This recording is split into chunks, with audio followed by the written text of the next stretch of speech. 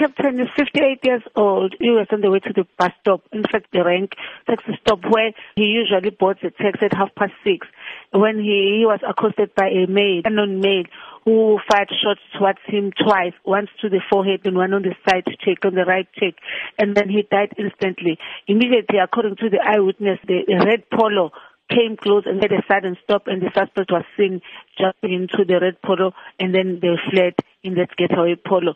We are going to work tirelessly to find and to verify what the motive was.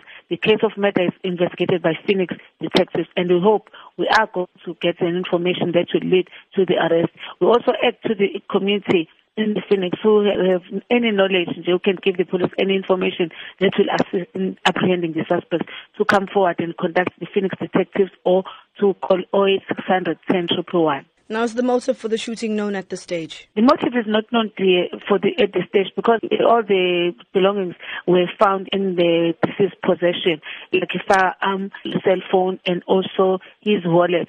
All what he had when he left home was still in his possession. Now, is the identity of the police officer known? Yes, it's Captain Simelane, stationed at Point Communications. Has the police been in communication with the family? Yes, we've been with the family. I was coming from the scene and from the families. They are very traumatized. You can see even in the face that they couldn't even talk, but they were trying to cooperate with the police and also with the people that were around there. But we'll just request that they've given a space